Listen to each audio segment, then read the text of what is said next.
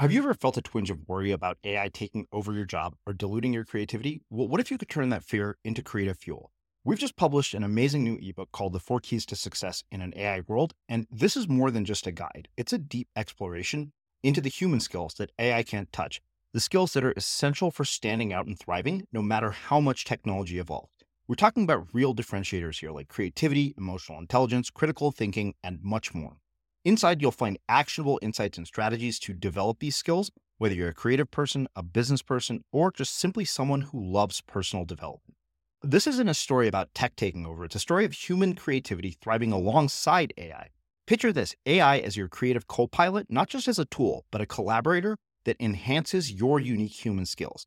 The 4 Keys ebook will show you exactly how to do that and view AI in a new way that empowers you instead of overshadows you. Transform your creative potential today. Head over to unmistakablecreative.com/4keys. Use the number 4, KEYS. That's unmistakablecreative.com/4keys and download your free copy. In classic cult psychology or in cult literature, there's really two characteristics to a cult. The first is that it's ideologically intense. And of course, that can describe a lot of different organizations, everything from potentially like, say, something like the Landmark Forum to, I don't know, the United States of America, right? You know, like we have an ideology that sits behind the organization. And so in order to like be a part of the U.S. government, you probably have to adopt a certain kind of ideology. Of course, I think, you know, maybe Donald Trump is testing that theory, or at least some edges of it right now, in terms of some foundational democratic principles. But there's this idea that we have an ideology, and cults for that reason actually prey upon people who, like myself, really want to make the world a better place, want to change the world, or feel dissatisfied in some way, and are idealistic, right? And so cults can generally, there can be political cults. There are quite a few of those out there.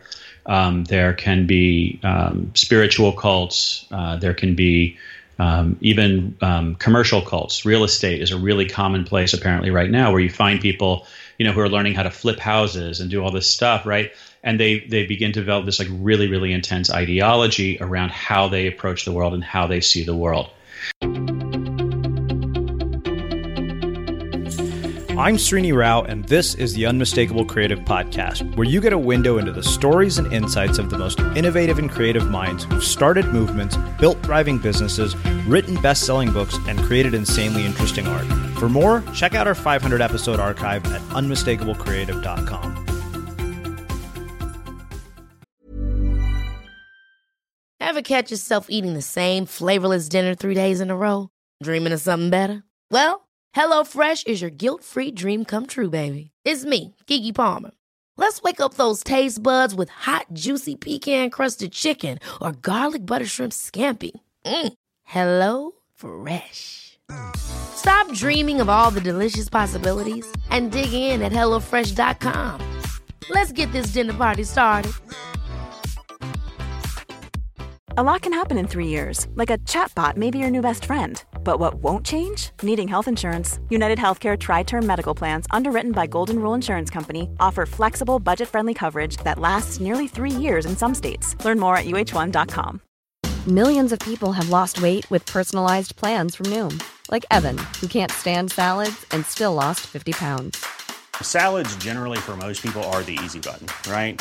For me, that wasn't an option. I never really was a salad guy. That's just not who I am. But Noom worked for me. Get your personalized plan today at Noom.com. Real Noom user compensated to provide their story. In 4 weeks, the typical Noom user can expect to lose 1 to 2 pounds per week. Individual results may vary. Hey, it's Ryan Reynolds, and I'm here with Keith, co-star of my upcoming film, If, only in theaters May 17th. Do you want to tell people the big news? All right, I'll do it. Sign up now and you'll get unlimited for $15 a month and 6 months of Paramount Plus Essential Plan on us. MintMobile.com/switch. Upfront payment of $45 equivalent to $15 per month. Unlimited over 40 gigabytes per month. Face lower speeds. Videos at 480p. Active Mint customers by 531.24 get 6 months of Paramount Plus Essential Plan. Auto renews after 6 months. Offer ends May 31st, 2024. Separate Paramount Plus registration required. Terms and conditions apply if rated PG. Hiring for your small business? If you're not looking for professionals on LinkedIn, you're looking in the wrong place. That's like looking for your car keys in a fish tank. LinkedIn helps you hire professionals you can't find anywhere else, even those who aren't actively searching for a new job but might be open to the perfect role. In a given month, over 70% of LinkedIn users don't even visit other leading job sites. So start looking in the right place. With LinkedIn, you can hire professionals like a professional. Post your free job on linkedin.com/people today. As creators, we're always on the move. Whether it's a live podcast event, a pop-up shop, or a workshop, we're constantly interacting with community, and that's where Tap to Pay on iPhone and Stripe comes in. Imagine this. You're at a live event, a listener loves your merch, or a participant wants to sign up for your course on the spot. With Tap to Pay on iPhone and Stripe, you can accept their payments right there and then, right from your iPhone, so there's no extra hardware or no delays. Total game changer. It's not just for creators. Any business owner can do this. It's about making transactions smoother and much more personal, growing your business in your way. We've been using Stripe for our products and courses for a long time, and now with Tap to Pay on iPhone, you can take your business to the next level too. So visit stripe.com/tapiphone to learn more. Remember, folks, with Tap to Pay on iPhone and Stripe, your business is always at your fingertips. Bob, welcome to the Unmistakable Creative. Thanks so much for taking the time to join us.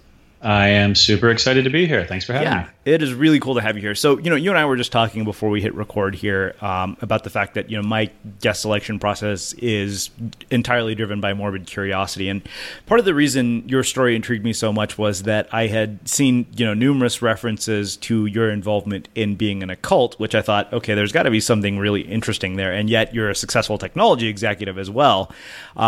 So before we get there and get into all of that, I want to ask you a question that I feel is really relevant that might kind of explain how you ended up in a cult. And that is, what social group were you a part of in high school, and how has that impacted the choices that you've made with your life? I love it.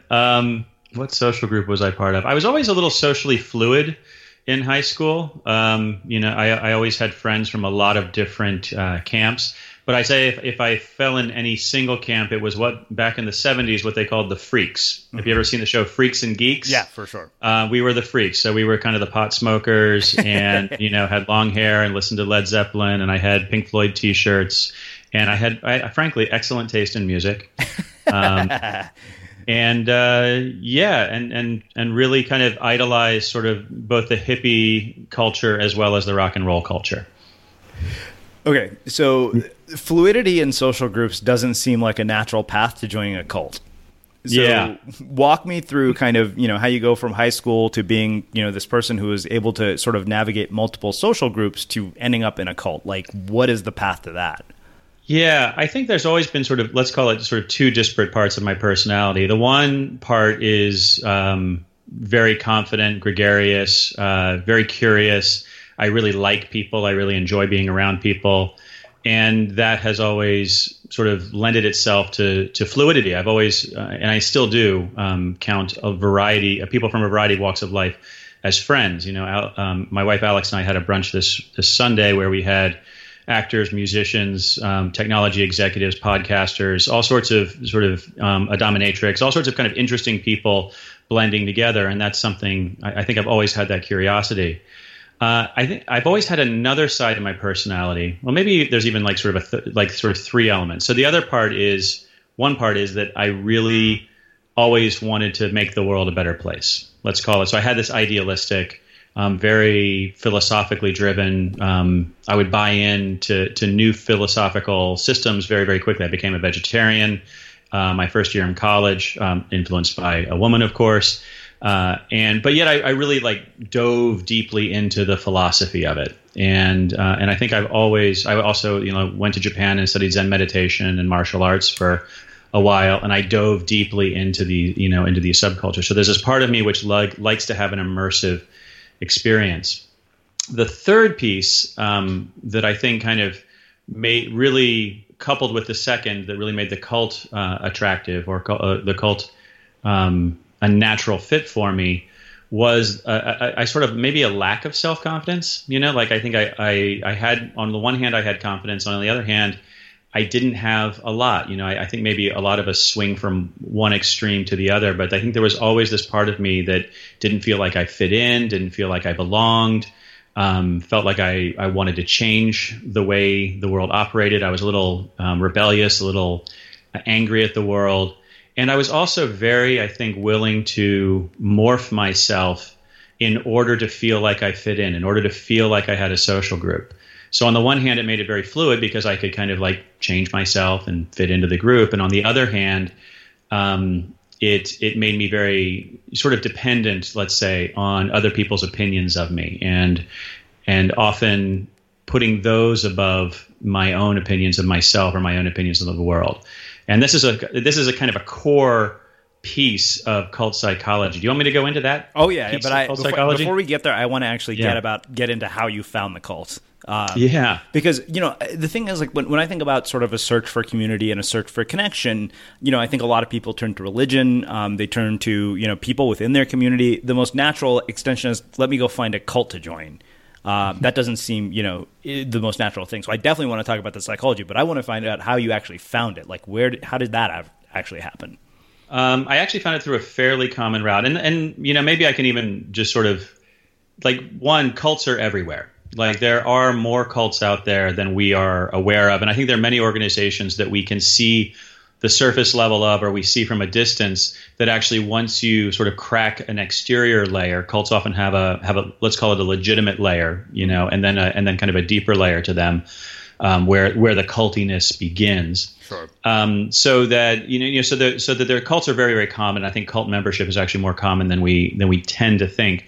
The way I found the cult was through a fairly common route, which is I went and took a workshop, and the workshop was promising me something cool, which was essentially I don't know. I was going through my third divorce. When I discovered this cult, and I think I was very confused about my relationships with women. I was very confused about my relationship with myself. I was very disappointed in both my sort of professional life and my personal life at the time. And I went to a workshop. I got a lot of attention from women. The promise of the workshop was, like, I don't know what I'm trying to remember what the first one I went to was. The promise of the organization was essentially that it would help you understand sexuality, it would help you understand relationships, it would help you succeed at both of those. And when you go to these workshops, or when I went to these workshops, I was immediately targeted and love bombed is what the I guess it's the technical term in cult psychology. But the idea is that they give you a lot of positive attention. And so here I am, this kind of sad, middle-aged or approaching middle-aged guy going through his third divorce. And I go to a workshop, and all of these attractive women are giving me attention and telling me I'm the greatest thing ever. And it was an incredibly seductive experience. So that was sort of, and it just kind of grew from there. It wasn't like one day I was out and one day I was in, but it was a gradient. So, I think it's so interesting that you've said, cults are much more common than we think. And, I've been to probably no end, like an amount of a ridiculous amount of self-help workshops. Hell, I think I even created an event that could, classify as one. And I'm thinking back to all the events that I've been through. I mean, I'm sure, given what you know about cults, about the Landmark Forum, and I went to a summit event. And one of my friends said, "What did you think?" And I said, "I think the people there are amazing. I think that I was exposed to some of the brightest minds I've ever been exposed to. But I also got the sense that the people that were working there were part of a cult. Mm-hmm. Like there was something very cult-like about it to me." Yeah, I thought the same thing about Landmark. I thought the same, a little bit about. Actually, I went to a summit party here in New York just a couple of weeks ago. I think maybe it was just last week. And I don't know much about Summit. I don't want to badmouth any specific organization. And by the way, the cult that I was a part of, sort of my personal policy is I don't talk about it because I don't name it. Sure. Even though your readers can easily find it if they want to. But I don't really have a beef with the organization specifically. I mean, I wouldn't really recommend anybody joining it. But at the same time, I think this what you're describing, right? This desire for community, this desire for connection and deep relationships and intimacy. It's a very, very natural human drive. And then cults just sort of exploit that, or they take it a little bit too far. And frankly, I got a lot out of my experience being in the cult. Like I learned a lot. I learned a lot of, both intentionally and unintentionally. The stuff that they taught actually had some real value to it. And then let's call it the negative lesson, or when I left the cult, I was broke and depressed and went through. It's a fairly well documented psychological phenomenon called post traumatic growth, which is almost as common as post traumatic stress, but it's where your brain and your body, and you go through this intense experience, and you're actually able to kind of reformat yourself in a positive way or a more positive way on the other side. It's kind of a pattern interrupt for your life, and in many ways, I'm extremely grateful for the experience. But I'm grateful for the experience in the same way that I hear alcoholics being grateful for their experience, right? Many alcoholics or recovered alcoholics will say that without having gone through that kind of edge experience, they wouldn't have the life. They wouldn't have been able to put their life together in the way they did. And I love my life now. I'm super grateful for the life that I've been able to put together. And it wouldn't have happened without the cult. Now, that said, I'm not here saying, go join a cult, right? Just like an alcoholic's probably not saying, hey, you know what you should do is really go drink too much and ruin your life. And then you'll figure things out. But anyway, I feel like I'm rambling a bit. No. Now. This is fantastic. This is really interesting. I want to actually talk about lessons learned. I think one of the more interesting things, as you said, is that there are good things that have come out of this, and I that's the thing. Even when I've had these sort of cult-like experiences, like Landmark or even Summit, I thought they felt cult-like, but there are some invaluable things that came from doing them. Like, I don't regret them. I'm just glad that I never got so sucked into it that my life was defined by it. Yeah, and I think so. So let's get in. Let's define our terms a little bit, because I throw the word cult around. Largely it's a clickbaity kind of thing almost, right? It's not that I live in that world, but when I write something, I want people to pay attention to it. I actually just gave a talk at a conference in San Francisco, a business conference in San Francisco, called "How Not to Join a Cult," and it was a very well attended talk, right?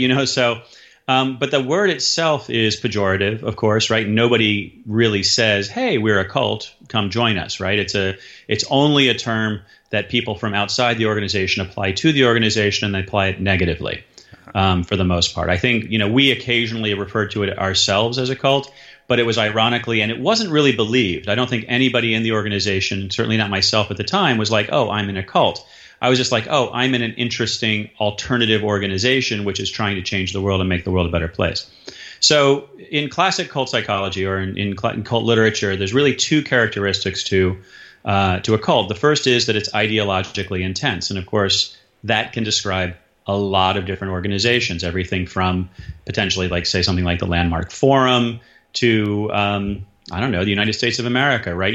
We have an ideology that sits behind the organization. And so in order to be a part of the U.S. government, you probably have to adopt a certain kind of ideology. Of course, I think, maybe Donald Trump is testing that theory, or at least some edges of it right now, in terms of some foundational democratic principles. But there's this idea that we have an ideology, and cults for that reason actually prey upon people who, like myself, really want to make the world a better place, want to change the world, or feel dissatisfied in some way, and are idealistic, right? And so cults can generally, there can be political cults. There are quite a few of those out there.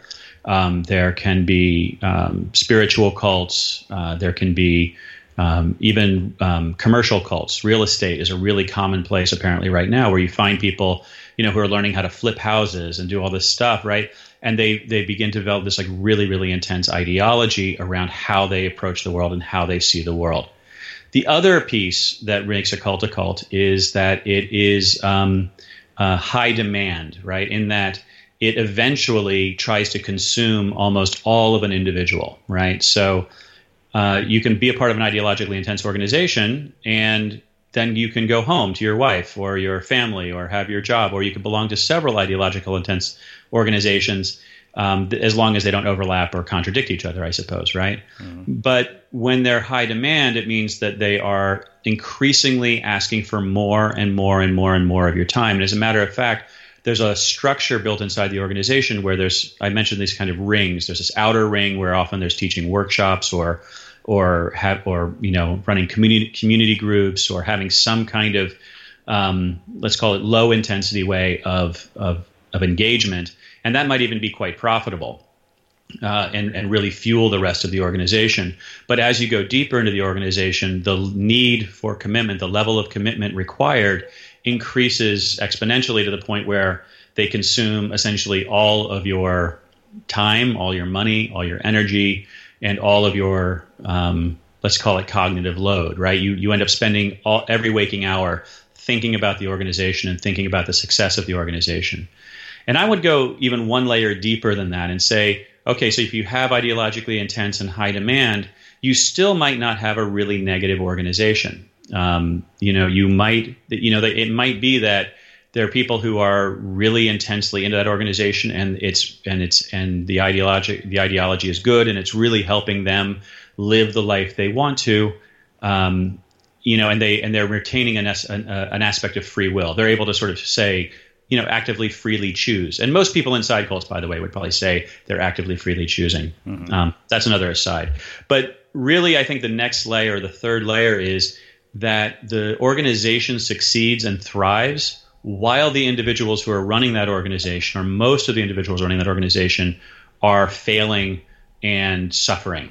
And so in the particular cult I was in, I wouldn't call it, it wasn't then cults actually can also do other things where they can be a danger to other people, like the Manson family, right? Mm-hmm. They're a danger to people outside the organization as well as people inside the organization. So the cult I was in, I don't feel like was a danger to people outside the organization. They run workshops. I think the workshops have some interesting stuff in them. But where it got problematic for me was as it kind of sucked people deeper and deeper and deeper into the organization. And the people inside the organization that I see still there, and for myself as well, I got increasingly depressed. I got increasingly broke. I got increasingly desperate.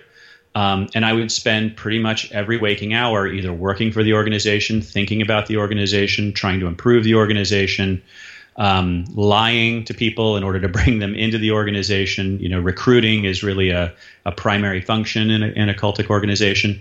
So, but I think it's really that piece that when we talk about cults and we talk about community that's often missing, is that if it's high demand and ideologically intense and it's good for you, then by all means continue. I think that organization should keep going. Mm. But I think there's a massive gray area there. I hear stuff about Amazon's, executive culture that I'm like, whoa, that sounds like a horrible place to be. Mm-hmm.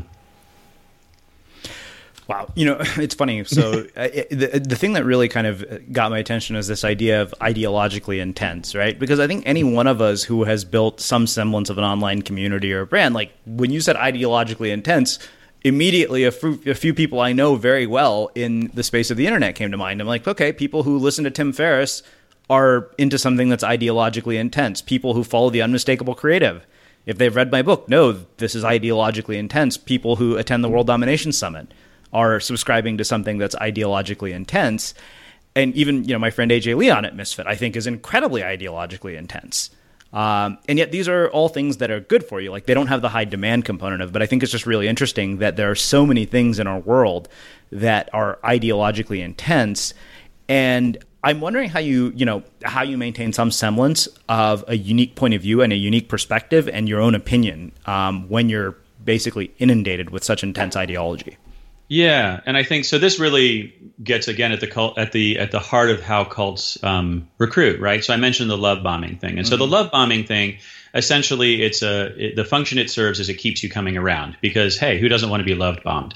And cults tend to prey on people who, like me at the time, were in sort of transitionary periods of their lives, right? Who were, like confused and trying to find something, trying to find meaning, trying to find purpose, trying to. And so latching on to an ideology, but even more so latching on to a community that offers you approval and offers you love and care, which honestly I think was in many ways authentic. I did feel like I had some very real bonds. And actually there are members of that cult who I still count as some of my closest and dearest friends. I'm sorry. They're ex-members. I don't really associate with people who are still in the group, but there are ex-members who I'm still very, very close with and adore as people. So they pull you in. Now, the next piece of the puzzle is really what we would call socialization. And this really speaks to how do we hold on to ourselves. And there's a series of fascinating experiments from the 1950s. A guy named Solomon Asch. I don't know if you've ever seen them. They're called the Asch conformity experiments. Mm-hmm. You can find them on YouTube, some of them, and you can certainly find some really compelling explanations of them. But what he was one of the first people to really clinically demonstrate how susceptible humans are to other humans. And so one of one of my favorite experiments that he does, or that he did, was he called it the elevator experiment. And he would put a person, he would put a bunch of people who are kind of his assistants into an elevator. And then an unsuspecting person would come along and get in the elevator, and the doors would shut. And then all of the people who were already in the elevator, who were kind of in on the joke or in on the test, would sort of casually but in unison turn. They would actually change, eventually, like face the back of the carriage or face the side of the carriage. Sometimes it was like they would take their hats off, or they would put their hats, whatever it was. But they would do something all more or less in unison. It wasn't choreographed perfectly, so the person would really notice, like, I'm in the midst of synchronized swimmers or something. But it was like everybody was kind of doing this thing. So then what you watch is this one person who's not in on it.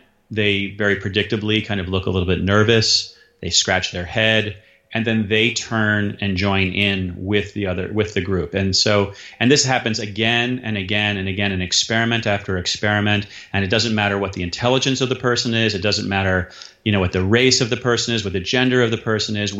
He just showed that we are all way more susceptible to that. And I know, years ago when I would have first seen that, I would have said, well, everybody but me, that's not going to happen to me. But I think it's such a fundamental, groups and organizations, which are really, that's what I do now. Is actually, I'm a consultant and I work with organizations. But groups and organizations are really fundamental to who we are as individuals, and they're fundamental to our evolutionary survival, our individual survival. Organizations are kind of at the root of almost everything that's human. It's one of the reasons we desire community so much, and we desire, and family can have such a strong and powerful pull on us. And so what the cult generally does then, once you've been love bombed, then he starts to sort of ask you to conform. The first thing is linguistically. So the organization I was a part of had certain meanings for words. Turned on was a meaning that they used in a very, very specific kind of way. And all of a sudden, you start to use that word the way everybody else does, because you're trying to fit in. Oh, I was what a turned on thing. Or I can't quite remember even how I used it now, but turned on was a certain thing. Orgasm was a certain thing. It was a very sex-based or sexualized view of the world, this particular org was. But all of these words were used in very specific ways. And then in order to fit in, kind of to like turn in the elevator with everybody else, you start to kind of use that language. And language, if you've studied NLP or if you've studied, any cognitive psychology, essentially, like language is so at root of consciousness. It's so at the root of who we are that as you begin to use language in different ways, that begins to then open the door to modify behavior, right? So then, and then that's where it really begins to pull people in deeper and deeper. And so for myself, I went to workshops, started to use the language in a new way, started to kind of, let's call it date, even though it wasn't exactly dating, but dating different members, being sexual with different members. So I had this kind of, my mind, my body was getting involved with the place. And then they needed some help around the place. And so I began to help them. I was a carpenter. I knew how to hang drywall, and they were building out their center. So I started hanging drywall and doing a little finished carpentry for them, for which I got a great deal of approval. And then they had kind of a hostile space, and I said, okay, maybe I should move. I wanted to move. I was going through a divorce anyway, and I was in a temporary space. I was like, okay, well, let's move in and see where this goes. And so I moved in, and where it went very, very, very quickly was I ended up quitting all outside work. I ended up becoming a teacher of their stuff.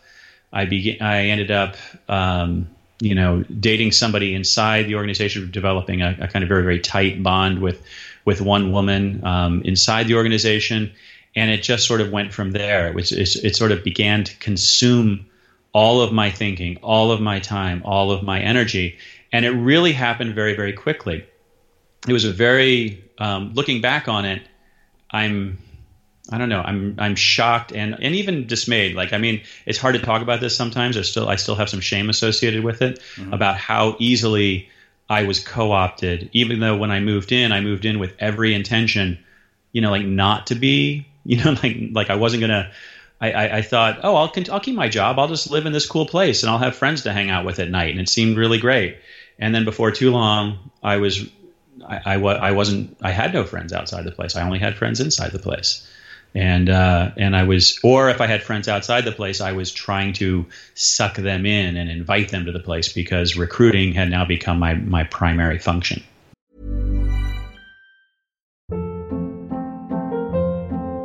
Hold up. What was that? Boring. No flavor. That was as bad as those leftovers you ate all week. Keke Palmer here, and it's time to say hello to something fresh and guilt-free. Hello Fresh. Jazz up dinner with pecan-crusted chicken or garlic butter shrimp scampi. Now that's music to my mouth. Hello Fresh. Let's get this dinner party started. Discover all the delicious possibilities at hellofresh.com. Hey there, it's Michelle Norris. I'm host of a podcast called Your Mama's Kitchen. When I travel, I'm usually looking for a way to find a taste of home when I'm not at home. And one of the things I love to do when I am at home is entertain. And Airbnb allows me to do that. When I was in California recently, I rented a house that had a great kitchen. And when we were sitting around the table, we were all thinking, we're in someone else's house. Someone could be in all of our homes as well. If you have a home, but you're not always at home, you have an Airbnb. Your home might be worth more than you think. Find out how much at airbnb.com/host. A lot can happen in 3 years, like a chatbot may be your new best friend. But what won't change? Needing health insurance. United Healthcare Tri-Term Medical Plans, underwritten by Golden Rule Insurance Company, offer flexible, budget-friendly coverage that lasts nearly 3 years in some states. Learn more at uh1.com. Quality sleep is essential. That's why the Sleep Number Smart Bed is designed for your ever-evolving sleep needs. Need a bed that's firmer or softer on either side? Helps you sleep at a comfortable temperature? Sleep Number Smart Beds let you individualize your comfort, so you sleep better together. J.D. Power ranks Sleep Number number 1 in customer satisfaction with mattresses purchased in-store. And now, save 50% on the Sleep Number Limited Edition Smart Bed for a limited time. For J.D. Power 2023 award information, visit jdpower.com/awards. Only at a Sleep Number store or sleepnumber.com. Wow. Nice. Yeah. What you're hearing are the sounds of people everywhere putting on Bombas socks, underwear, and T-shirts made from absurdly soft materials that feel like plush clouds. Yeah, that plush. And the best part? For every item you purchase, Bombas donates another to someone facing homelessness. Bombas. Big comfort for everyone. Go to bombas.com/ACAST and use code ACAST for 20% off your first purchase. That's bombas.com/ACAST. Code ACAST. As creators, we're always on the move. Whether it's a live podcast event, a pop-up shop, or a workshop, we're constantly interacting with community, and that's where Tap to Pay on iPhone and Stripe comes in. Imagine this. You're at a live event, a listener loves your merch, or a participant wants to sign up for your course on the spot. With Tap to Pay on iPhone and Stripe, you can accept their payments right there and then, right from your iPhone, so there's no extra hardware or no delays. Total game changer. It's not just for creators. Any business owner can do this. It's about making transactions smoother and much more personal, growing your business in your way. We've been using Stripe for our products and courses for a long time, and now with Tap to Pay on iPhone, you can take your business to the next level too. So visit stripe.com/tapiphone to learn more. Remember, folks, with Tap to Pay on iPhone and Stripe, your business is always at your fingertips. So you mentioned your friends, and that was actually my next question. I'm curious, what was the impact on your relationships with not just friends, but family and people who weren't part of the cult? Yeah, that was, I never got completely cut off, and this particular organization doesn't necessarily try to cut you off completely. There actually is a little bit of fluidity between the outside world. Some organizations get really, really intense and try to and really completely cut you off from the outside world, or really encourage that. This particular org didn't do that, and it has a pretty big public face, and it still is out there. It still gets written about regularly.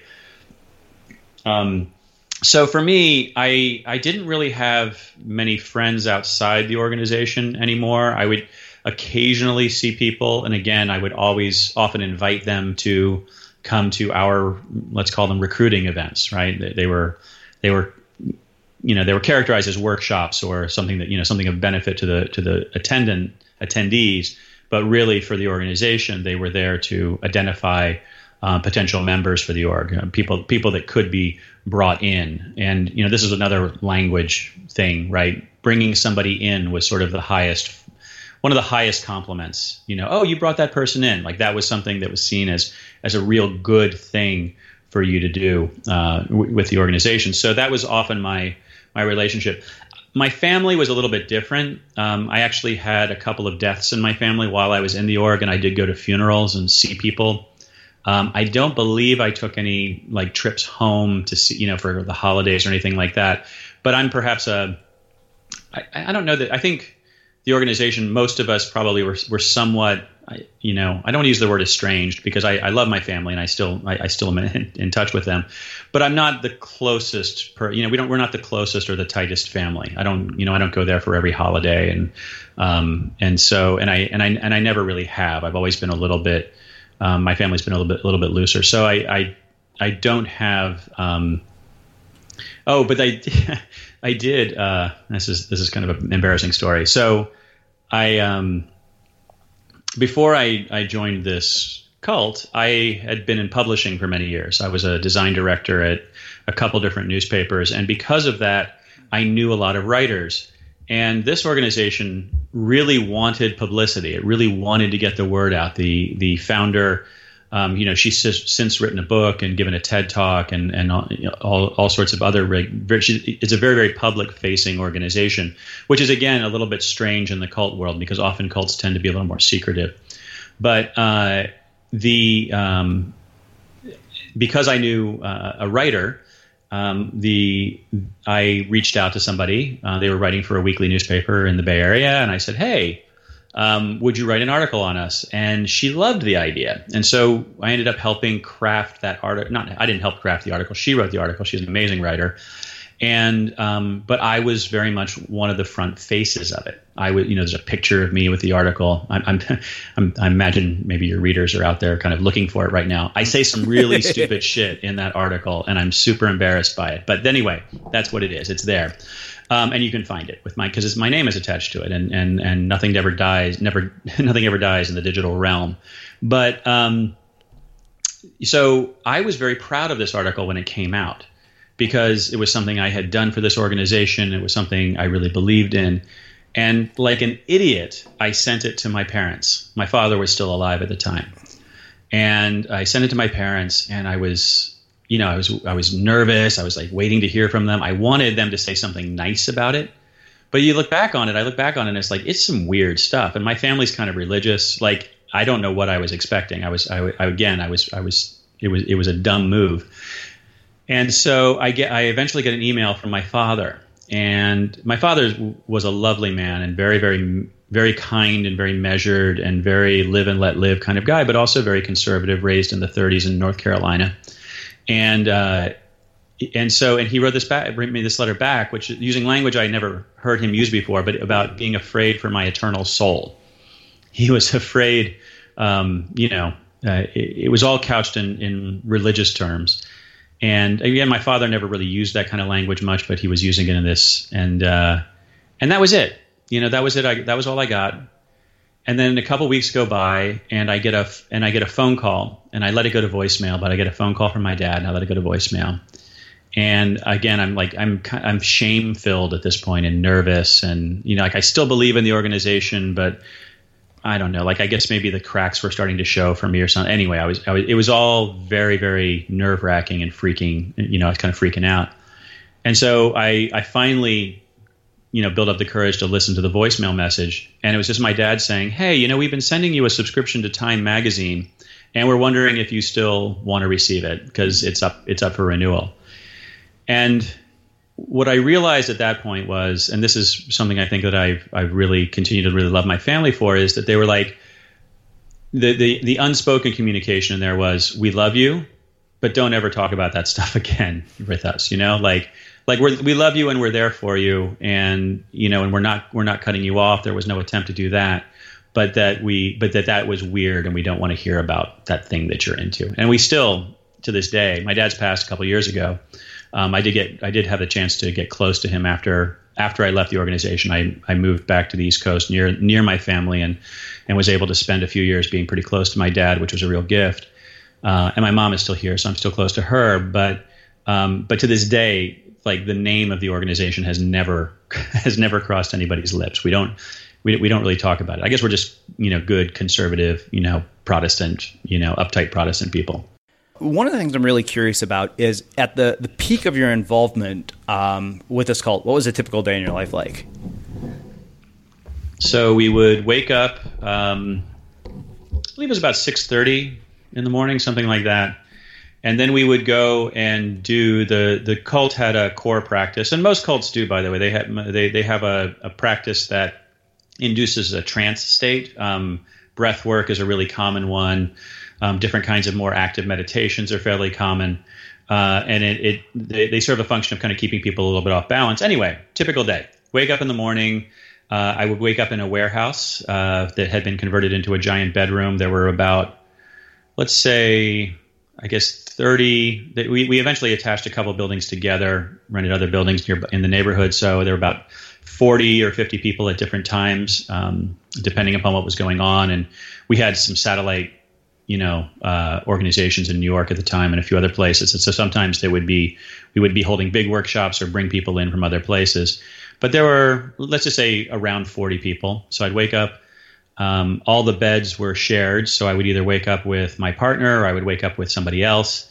We often had what they would call sleepovers, where you just, you would ask somebody if you could share their bed. Sometimes it was sexual, sometimes it was not. It was really up to the people to decide, but it was a very, again, fluid situation. The warehouse, all the beds were separated by curtains on either side, but they were open to the middle of the room. And it was one of these old San Francisco warehouses. We would go over to our center where we would all do the practice, which was something called orgasmic meditation. That's a giveaway term, by the way, about the organization, but it involved one person stroking another person's genitals for a focused period of time for 15 minutes. Usually it was the woman being stroked. This is getting kind of gross, or kind of keep going. Kind of graphic here, I guess. But I want to give you the sense. Cool. Right? No, I want to. It was really kind of beautiful, but really kind of weird all at the same time. It's like 6 a.m. You're bleary eyed, and then you're jumping right into sexual energy in a kind of group setting. And again, this is, I think, more than the cult, this is probably what makes me sound like a freak. So hopefully I'm coming across. I'm not like torpedoing my career by talking about this right now. So then we would do, there was usually kind of chores or some work session around the place. Sometimes there was journal writing, various, different jobs to be done.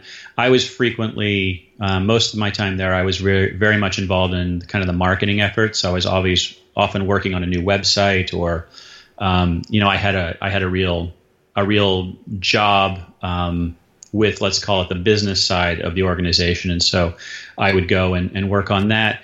But one thing that characterized this particular org, and I think maybe still does, is that it was a very, let's call it, mercurial place. So you might wake up in the morning with every intention of doing one thing, and then the leader would come by, because really it all came back to the leader. Well, it really wasn't generated by anybody else there.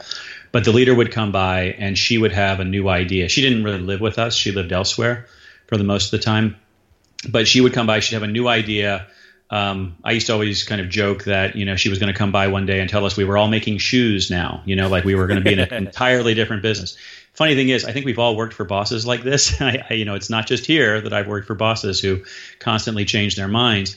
But what would happen is that the sort of the desperation or the excitement would rise in the place really, really dramatically and really, really fast. And it might get to the point where we had spun up almost an entirely new business or an entirely new project in a single afternoon. And I would, stay awake until, 10, 11 o'clock at night working on that particular thing. We almost always had an event of some kind, most every night of the week, but, sometimes it was less frequent. And then we would have weekend workshops that would take over the place on the entire weekend as well. And so I was either teaching those workshops or supporting those workshops. So almost every single day of the week, I was doing something for the organization, but that could be everything from, building a website, writing copy, running a photo shoot. I would often get photographers to come in and do stuff for us, or it would be teaching a workshop, and or playing what we call back of the house for the workshop. So somebody who was kind of in a more supporting role, and we were really encouraged to be fluid in that.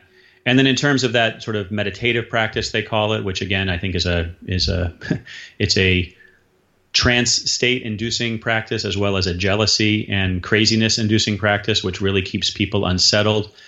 We were encouraged to do that with multiple partners several times a day as well. So we would have like the session in the morning, which was a group session, which was where we would do sort of 2 rounds of this practice. And then the rest of the day we would do, we were encouraged to kind of pair off at different times and do it at different times. But I think one of the things that was really attractive about the place to me, and frankly, it's sort of how I still try to craft my life, is that I like a lot of different activities during a day. I don't like to be doing just one thing. I like to be very project based. And at that time, I really, really enjoyed intensity a lot. I think we were all kind of adrenaline junkies to a certain degree there, and we all craved intensity. And this very much mirrors the way I approached romantic relationships before this place. I don't approach it that way now. Thank God, my wife is very happy about this. But that we were always like either making up or breaking up, right? I was always having some really intense experience with the person I was with. And what happened with the organization was I was able to crank that up to like 11, right? I wasn't just in a dysfunctional, intensity-driven relationship with one woman. I was in a dysfunctional, intensity-driven relationship with many. And I sort of played out all of that sort of crazy-making way of relating to other people, and sort of to the nth degree. And I feel like I kind of played it to the end, eventually. Wow. So I'm curious, what were some of the other people like in the cult? Like, what kinds of walks of life do they come from? Are these types of people that are just walking around living in our neighborhoods and we're interacting with on a daily basis and we may not even know it? Yeah. And I think there are people who are sort of half in, half out, like I say, it was high demand, but honestly, the organization did and still does, I think, try to find ways for people to be a little more in or a little more out, like kind of to kind of find their own level within the organization, with the understanding that you're never giving quite enough, right? The organization is always dissatisfied with your performance. But there were some people who I think had some really healthy boundaries, even people who lived in the org who were able to maintain outside jobs. Not many, but there were a few. We had everything from, there were a lot of body workers, it was a San Francisco thing. So a lot of, kind of new agey sort of people. There were, I was going to say we had some dancers, but that was more, they were more into partner dancing as a hobby, not really professional dancers. A lot of technology people.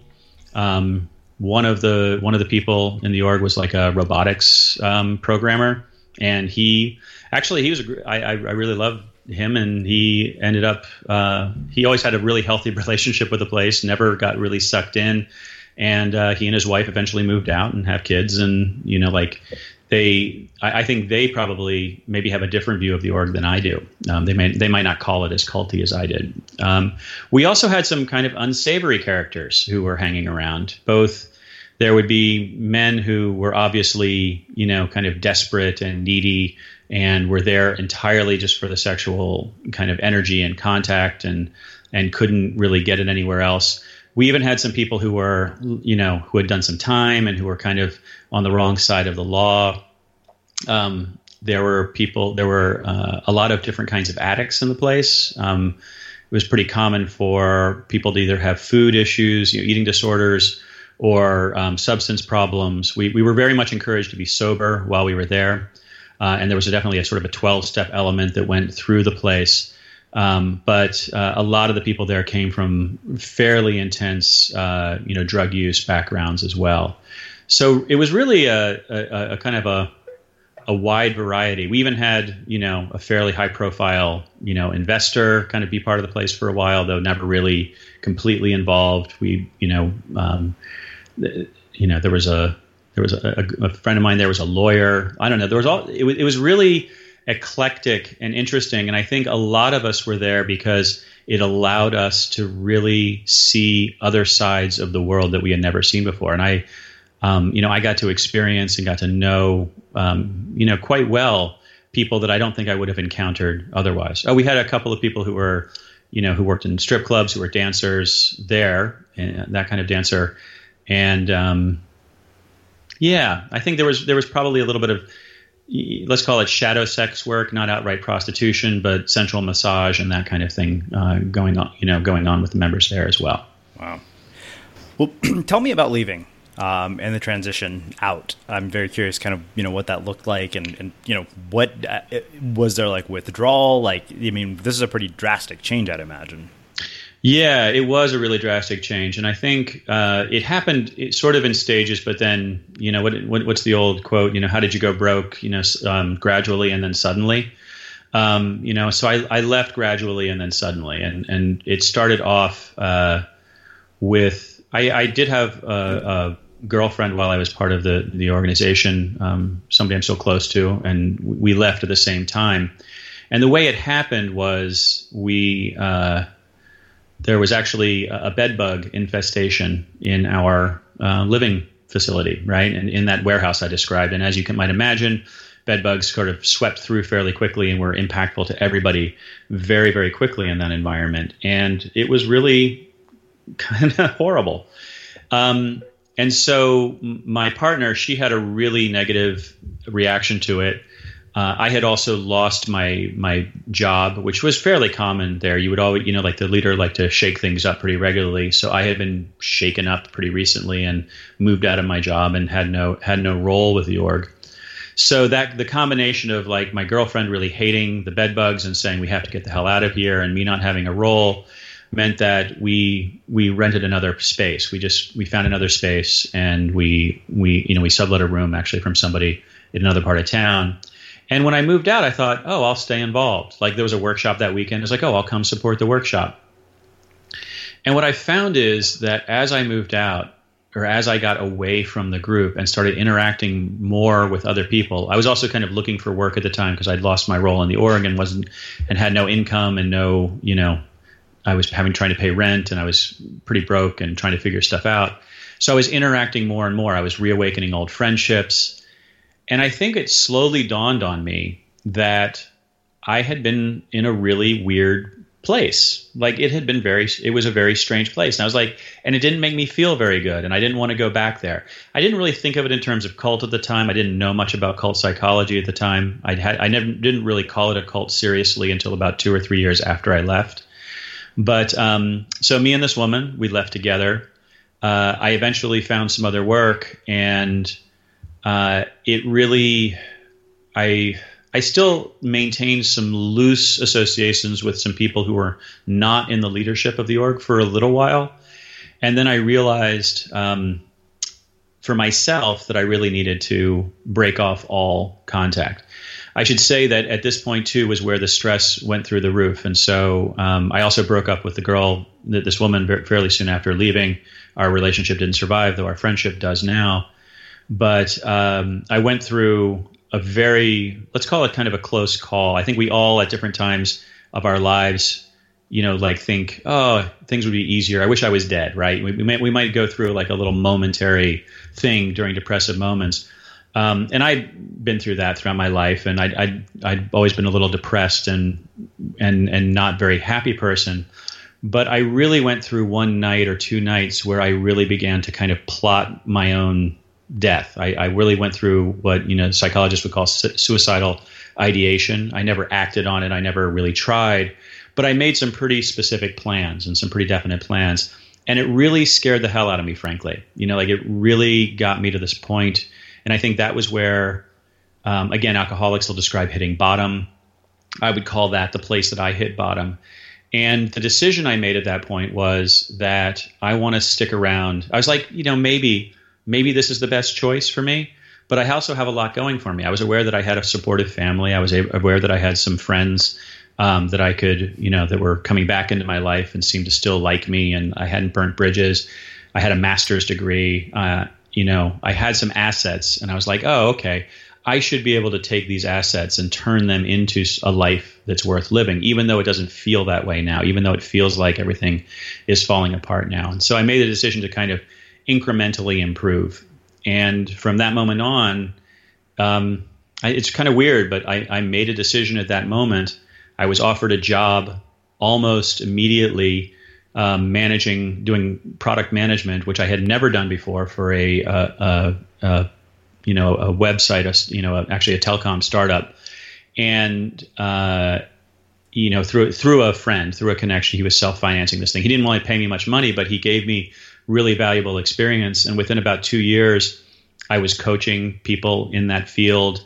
And within about 3 or 4 years, I had moved into management consulting, also, kind of helping people, improve their organizations and change their organizations. And so it's really weird how you hit bottom. I always say, like, I kind of hit bottom really hard, but I seem to have bounced, but that time period of leaving the organization was absolutely one of the most painful and disorienting and difficult things in my life. Not that I hadn't been through pain before, but I think the difference this time was that I was really determined to try and make something new, to try and create something new for myself, a new possibility for myself. And so I did several things. I got sober myself. I don't identify as an alcoholic myself, but being sober for a few years really helped.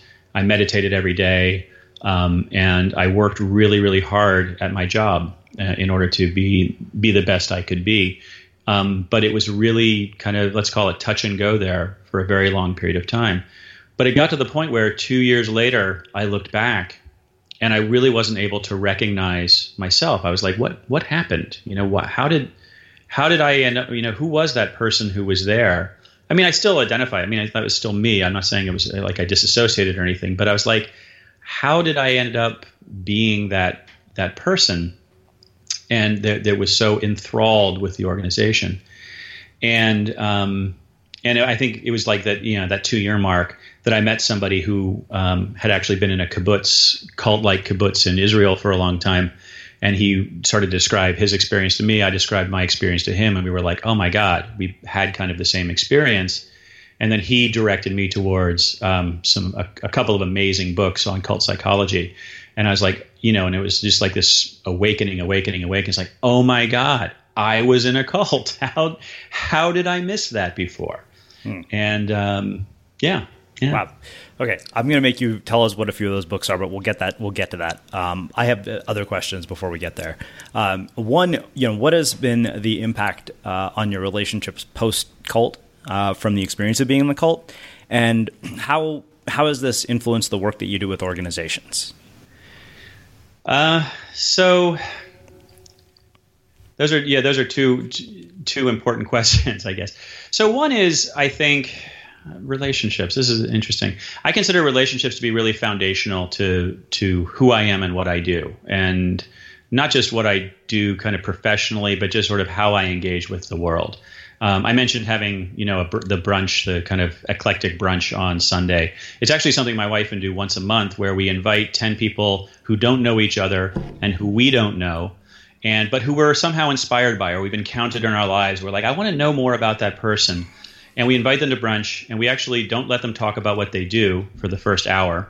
And then we eat brunch and we play a game where where we have to go around the table and guess what each person does, and then there's sort of a reveal at the end. And it's this incredibly sweet moment. It's just this incredibly precious. Like, I really feel like I get this kind of intimacy, and I get to know these people, and I love it. And then they leave, and then I clean up. So it's very different from the cult, but I think there's a quality to the experience which reminds me of what it was like to have that kind of level of intimacy with a group of people. Also, professionally, I tend to work with teams. So I'm a management consultant these days, and I work with organizations. And there's always a moment. And so my core kind of work is around taking a group of people who need to coordinate action and work together, and I help them work together. I help them develop the sort of the meeting rhythm, the meeting habits, and the technical infrastructure they need in order to manage their work better and manage their work well. And so I work from a very sort of specific philosophical framework, and a lot of what I do is education. So like maybe my first day with people is going to be pure education, just trying to let them know like this is why we do what we do. This is where we come from. This is kind of what to expect. And then we start to dig into their work. We start to kind of like really begin to organize it. And there's always this moment where they begin to take off. They begin to like take ownership of the process, because I've laid the foundation, and then I and the people that I work with, we've laid the foundation, and then the team starts to really take ownership and take over. And it really, I don't know how to describe it, but it fills me with emotion. Like I just get filled with this very, very sweet, like, oh my God, like they're taking ownership. They're engaged in a way they haven't been engaged before. And there's something about seeing people positively engaged in something meaningful, something that they care about in their work that still really moves me. And I think perhaps it's that, like that sensitivity that kind of got me in trouble in the first place, because when I saw like the sweetness of people coming together, then I was like, that I wanted it all the time. And that kind of led me into the cult. So I think that really impacts it. And I think the other thing that I really think about a lot, because it's very common, as you said, for people to describe their organizations as cults these days, or, when they're building community to build cult, is one, I really try to help people build organizations that elevate the people inside the organization as well as do good outside the organization. And that good can be, so I should say I have an MBA in green and sustainable business. So that's sort of one of the frames I look at the world in is what's the social impact of the organization, what's the environmental impact of the organization, and then also what's the consumer impact of the organization, sort of the classic people, planet, and profit frame that comes out of the green business world. But I'm really looking at the structure of the organization and how do we create a world where whole people can come together, collaborate, coordinate, synchronize their action, but do so as whole people, and people hopefully with separate lives. And how can that then enhance those people's lives? Because I think organizations, again, are fundamental to who we are. They're fundamental to the kind of impact we can have on the world. I mean, you know this, and what you created, you can't create it by yourself. You've got to have other people. Mm-hmm. And hopefully it's not just a commercial, like we don't want necessarily just a commercial relationship with somebody, right? We want that relationship to actually be personal as well as commercial, right? We want to be paying them up, if we're building something, but payment doesn't really buy you engagement. It doesn't buy you the thing I think that we're really after when it comes to creating organizations. So this has really led me to a place where I think the fundamental question that I'm asking myself over and over again right now is, what is a good organization? If I'm being normative, if I'm going to say that organization is good, I'm making a value judgment, and I'm making a value judgment from a specific frame. If you look at Jim Collins' work and something like Good to Great, he's basically talking about financial performance or the rate of innovation or, the reduction of overhead, cost out kind of measures and that kind of thing, which I think is valuable. If you talk, I have a friend who is a diversity consultant. So when she says a good organization, she means, one that allows a variety of gender expressions, a variety of, people from racial backgrounds and cultural backgrounds to come together and collaborate. When I have friends who are very much in the CSR, the corporate social responsibility world, when they say good organization, they mean something with a zero emissions company or something like that, right? They're looking at a different. And what I really want to do is I think all of these things are interrelated. I think that's the biggest thing that I got out of this is like I think it's really hard to have an organization that does good in the world if the people inside the organization aren't living good lives. And I think that's really the big, big lesson I have from cults, from my time in cults. And, you'll see this with nonprofits often, right? Like people who are in nonprofits are living kind of hard lives, but they're there because they're really dedicated. I'm not saying that organization those organizations don't all do good, but I'm saying I think it's really hard for organizations to do sustained good in the world if the people in the organization aren't living really, really good lives. And I guess I'm just really curious about everything that goes into that. This is a whole systems view, and as such, it's incredibly complex and incredibly subtle. And sometimes you think something is good, and it turns out that it's actually got this kind of like weird, dark edge to it. I'm really kind of interested in exploring what those weird dark edges are and how we can learn and grow and improve kind of as a species, because I think how we organize is something which we are in an intense period of evolution of right now that's really, really changing a lot. And with huge amounts of opportunity there. So interested in playing in that realm. Wow. This has been mind-blowing. Really has. So before we finish with my final question, book recommendations. You mentioned that there are a few books on the psychology of cult formation, so I have to ask what those were. Yeah, I mean, if you've been in a cult or you think you've been in a cult, I think it's Janja Lalich is the name, but the book is called Take Back Your Life. Hugely eye-opening to me, very easy read, written by a therapist who really helps people recover. It's probably the main sort of cult book I would recommend. When it comes to kind of other sort of the cultural things, there's two books that have really been, I'd say, massively influential on me in the past couple of years. One is called Sapiens, and I'm trying to remember the guy's name. Harari is his name. He's an Israeli scholar. Fascinating read, easy read. It's a really really engaging. It looks daunting when you look at it, but it's so engaging, telling the kind of the story of our species and very much looking at organizations as part of that. And then the other book is by an evolutionary biologist named E.O. Wilson, who is actually an expert on leafcutter ants, of all things. But he wrote a book where he's very late in his career right now. He's he's in his 80s, and he's a Harvard biologist. And he's wrote a book called The Social Conquest of Earth, which takes a very interesting look at the way social systems have been really core to humanity's sort of evolutionary dominance. And there's, and I think cults have kind of exploit that to a certain degree, right? So there's a light side and a dark side, obviously, to that. So, wow. So, one final question, which is how we finish all our interviews at the Unmistakable Creative. What do you think it is that makes somebody or something unmistakable? I think we're all unmistakable, but we just haven't learned to express it yet. Oh man, Robin Williams. There's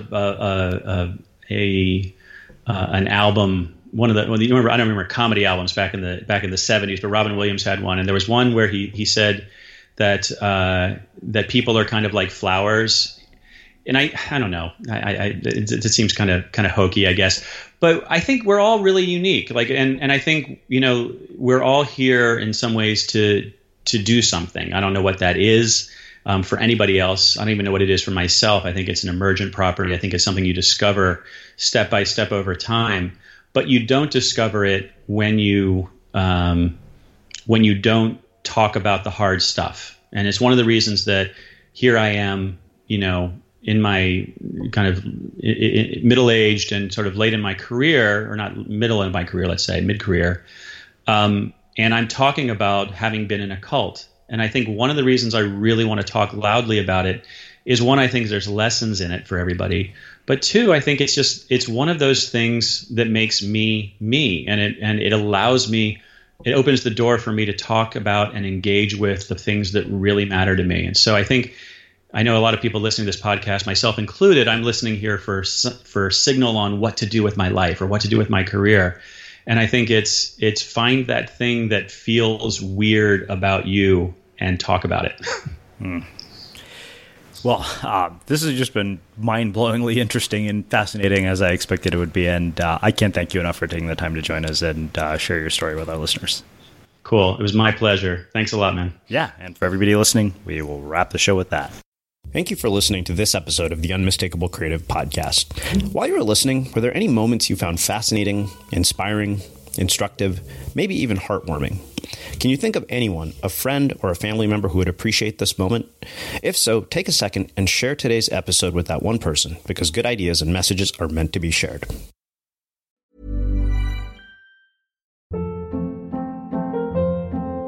Hold up. What was that? Boring. No flavor. That was as bad as those leftovers you ate all week. Keke Palmer here. And it's time to say hello to something fresh and guilt-free. Hello Fresh. Jazz up dinner with pecan-crusted chicken or garlic butter shrimp scampi. Now that's music to my mouth. Hello Fresh. Let's get this dinner party started. Discover all the delicious possibilities at hellofresh.com.